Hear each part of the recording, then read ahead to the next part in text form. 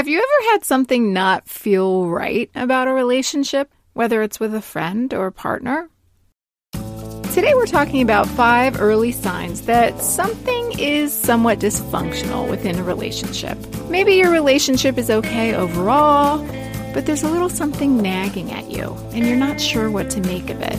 What common behaviors are truly something to worry about? What frequent situations, when left to fester, tend to cause real problems if they're not addressed? If you've ever been lukewarm about a relationship, but you can't quite put your finger on what's going on, you'll want to listen to today's Baggage Check. Welcome. I'm glad to have you here today. Feels like a little light in a sometimes dark world. I know the news has not always been positive lately. Of course, the news hasn't felt positive for a really long time. But I'm Dr. Andrea Bonnier, and this is Baggage Check, mental health talk and advice, with new episodes every Tuesday and Friday. Baggage Check is not a show about luggage or travel. Incidentally, it is also not a show about what happens to the cicadas who emerge a year late from their underground holes. Those poor cicadas, they missed the party. All right, let's get to it. So a few episodes ago, we talked about relationship violence and abusive relationships, and we had a discussion with Dr. Carolyn West about it. I hope you were able to hear it because she is something. Just so much insight, so many nuanced angles of relationship violence that I don't think are often talked about. It felt like a really important episode. And I've personally written a lot about the signs of controlling behavior, and we'll definitely have some episodes on that in the future. But lately I've been thinking about relationship gray areas, even within friendships. Not the classically controlling or abusive or violence precursor types of behaviors, but more just little patterns that don't feel so great but are easy to dismiss. Maybe things that really probably will spell trouble, but in the meantime, it feels like maybe you're making too much of a big deal about them. That's what I wanted to talk about today. Just the sort of start of some dysfunction. Seeds of dysfunction. That sounds like a band. And I did promise my kids I wouldn't always make jokes about names of bands, but that one was too good. Then anyway, I wanted to talk about that today, those kind of early warning signs. They're not hitting you over the head. They're not automatically saying that there's certain doom in this. But there's something to take note of. Because what's even more subtle than overly controlling or abusive behavior are the little behaviors that maybe seem to be kind of normal, but can grow into toxicity over time. Your relationship, whether it's a romantic partnership or even just a friendship, I say just a friendship as if that's nothing. We know that friendships are so important to physical and mental health, probably more so than romantic relationships, honestly. But anyway, your relationship, it might be far from classically controlling, but there still might be some indicators that there's an issue there that should be taken seriously. Now, when we talk about these signs in the context of a romantic relationship, it does not mean absolutely that you need to end it.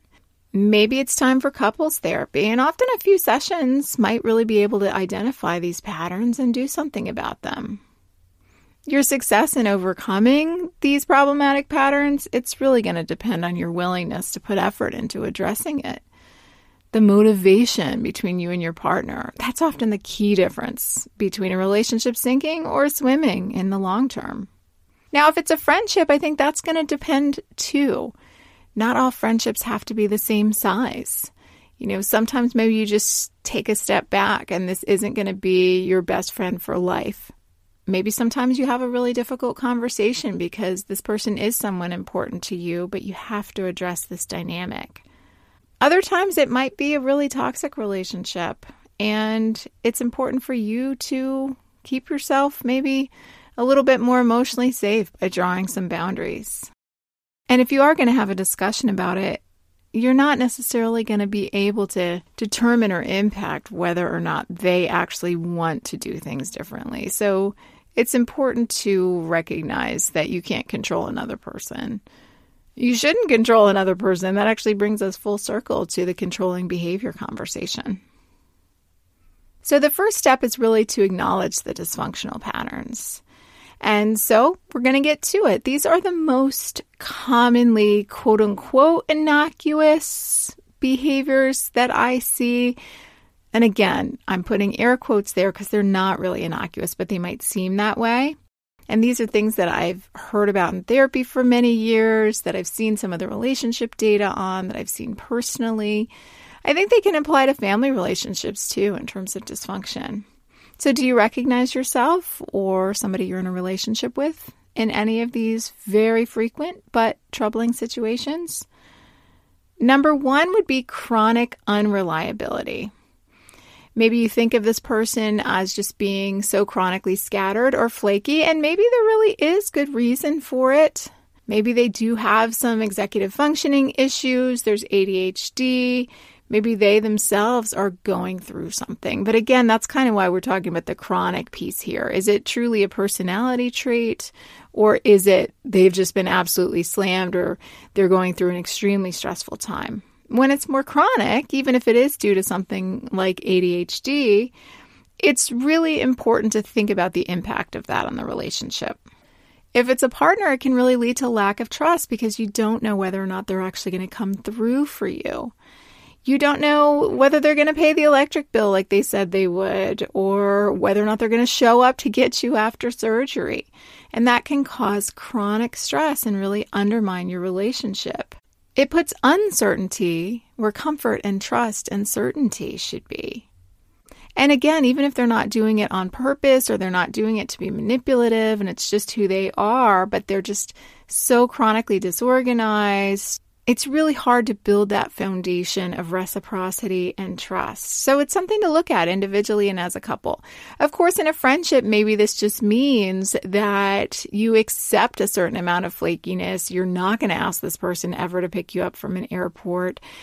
Again, friendships can be different. You don't need this person to have this super high level of trust and reciprocity about your day-to-day life. So thinking about that though, but I've seen the unreliability piece really undermine relationships. I've seen it grow into a serious issue over time. So it's something to take seriously. Number two, joking that's not really funny at all. Now, of course, if we're talking about romantic partnerships, different couples are going to have completely different thresholds for what they find acceptable, what they think would be hurtful and inappropriate, what they consider teasing that's all in fun. Of course, the truth is a lot of controlling relationships and emotionally abusive relationships, they really do have this element of quote-unquote teasing that the person thinks maybe they're supposed to accept. Oh, I just need to lighten up. Oh, he's just joking. She's just joking. A lot of times that can be really the precursor to some abusive stuff. But even if it's not as serious as being the precursor to abuse, you have to sort of think about that disconnect there. Even within the same couples, there could be vastly different sensibilities about what feels good versus what just stings. And maybe one partner is quote unquote oversensitive about something, but that's their right. And their partner can be respectful of that. So of course, the keys are communication and respect. Your partner should be able to resist the urge to tease you about something that they know that crosses the line for you. And you should feel safe in speaking up about it. Often, again, this can be justifying of abusive behavior. Well, I was just joking. I didn't mean it. But that kind of turns into gaslighting at some point, right? At best, it's sort of invalidating. Oh, well, you took a meaning from it that I didn't mean. In terms of friendship, I think it's a similar dynamic. Is the friend constantly hitting you where it hurts and invalidating your reaction or telling you you need to lighten up? Or at the very least, is there just a mismatch in sense of humor? Oftentimes, maybe it's not even that somebody's being super oversensitive or somebody else is being mean-spirited, but it's more just, I don't find that funny and it just rubs me a little bit the wrong way. So that's something to pay attention to. Number 3, needing to be right all the time. So back in my advice column days, I used to get letters about this type of stuff all the time. What do I do when I have that friend or that partner who always has to be right? in ways big and small. They always have to end the argument. They are so defensive that they always have to get the last word. They never admit that they were wrong. They need to win every disagreement, make that final point. They need to correct everything that was said, quote unquote. Some people blame this on, hey, well, I know, this is how they were raised, or they're an attorney, so this is how they are for their job. But that can be a flimsy excuse at times because, once again, it runs the risk of invalidating how it feels to be the person on the receiving end of this. So people can change too. If you were raised to never admit that you were wrong, well, you can become a grown-up and start to work on being vulnerable enough to admit when you're wrong. Sometimes people are acting out of insecurity or anxiety about this. And sometimes that insecurity and anxiety can actually be the precursor, once again, to more serious controlling behavior. Other times it's a personality quirk. Maybe it can be endearing to somebody, but again, I'd be really careful about whether or not you're actually being treated well, because there's a fine line between somebody never admitting that they were wrong about silly things versus never actually seeing your viewpoint about anything and having trouble empathizing and validating, again, where you're coming from.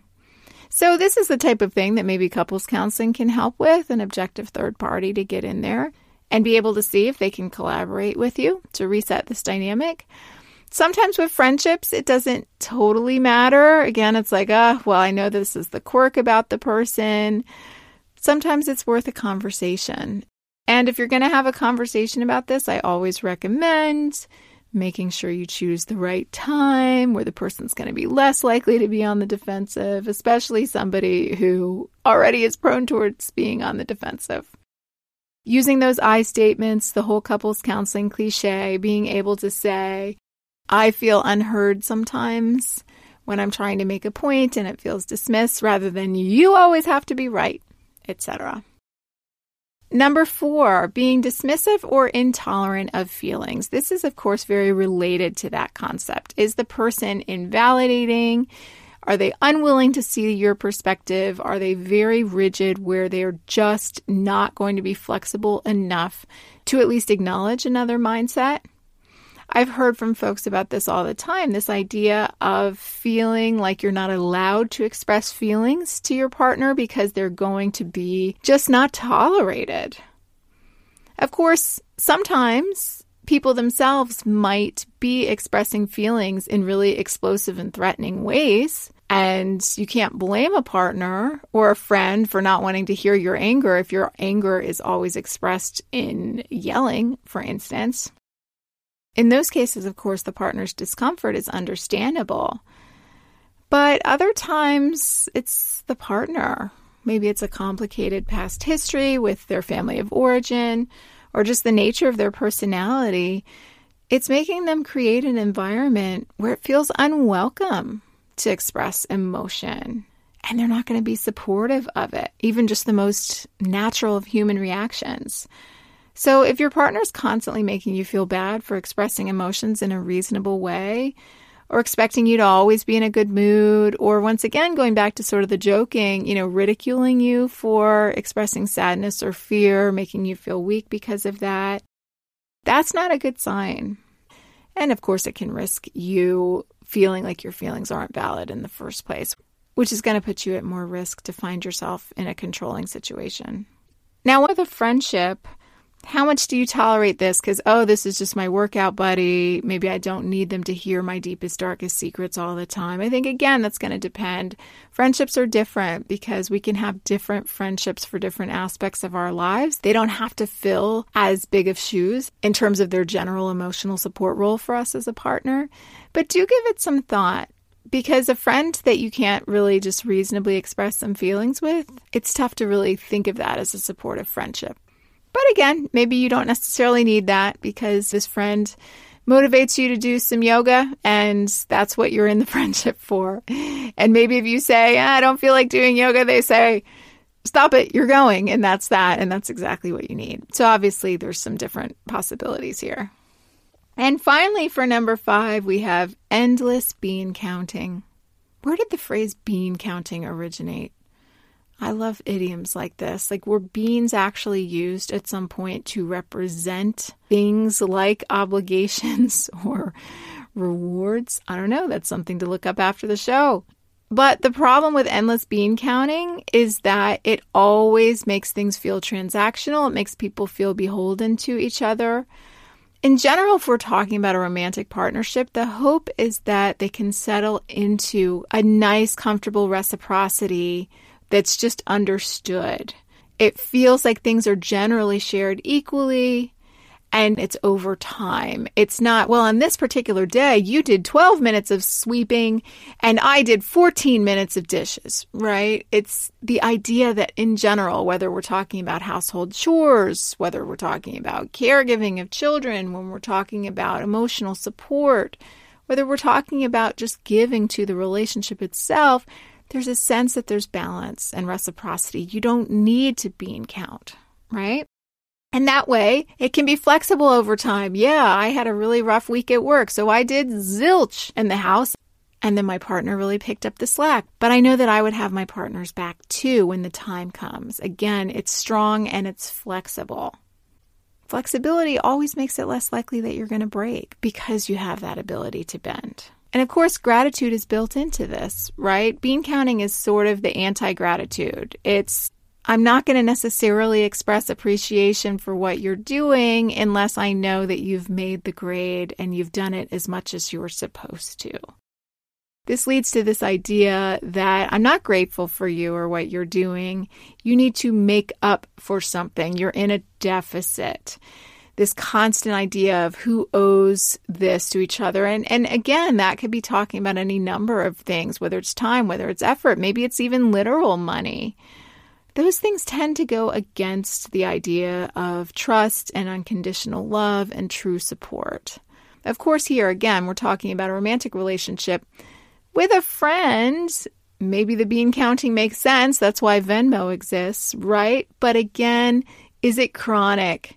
Is it itchy? Does it feel like somebody's always trying to make up for somebody else? Because it's hard to be on the receiving end of this or the giving end of this. I have seen many friendships come to an abrupt halt because somebody feels like they're not giving enough and they constantly feel beholden. I've seen friendships come to a halt, of course, for the other reason, where somebody feels like they're giving so much that that's where the imbalance is. So an imbalance in either direction, especially when it's chronic and when it's constantly being tallied, that's when the bean counting is almost a symptom of the problem of the imbalance. It's not even just that the bean counting itself is the problem. So those are some things to think about. And there are so many relationship characteristics out there that I think can be deemed red flags if we like that type of phrase. But what I wanted to talk about today was some subtle stuff where maybe there is some hope. None of these are deal breakers per se or any kinds of severe warning signs that all is lost. But there are things to think about in terms of common relationship behaviors that really do start to grate over time. If you can think of more, do let me know. Thanks for joining me today. Once again, I'm Dr. Andrea Bonnier, and this has been Baggage Check, with new episodes every Tuesday and Friday. Join us on Instagram at Baggage Check Podcast. Give us your take and opinions on topics and guests. And you know you've got that friend who listens to like 17 podcasts? We'd love it if you told them where to find us. Our original music is by Jordan Cooper, cover art by Daniel Merity, and my studio security, it's Buster the dog. Until next time, take good care.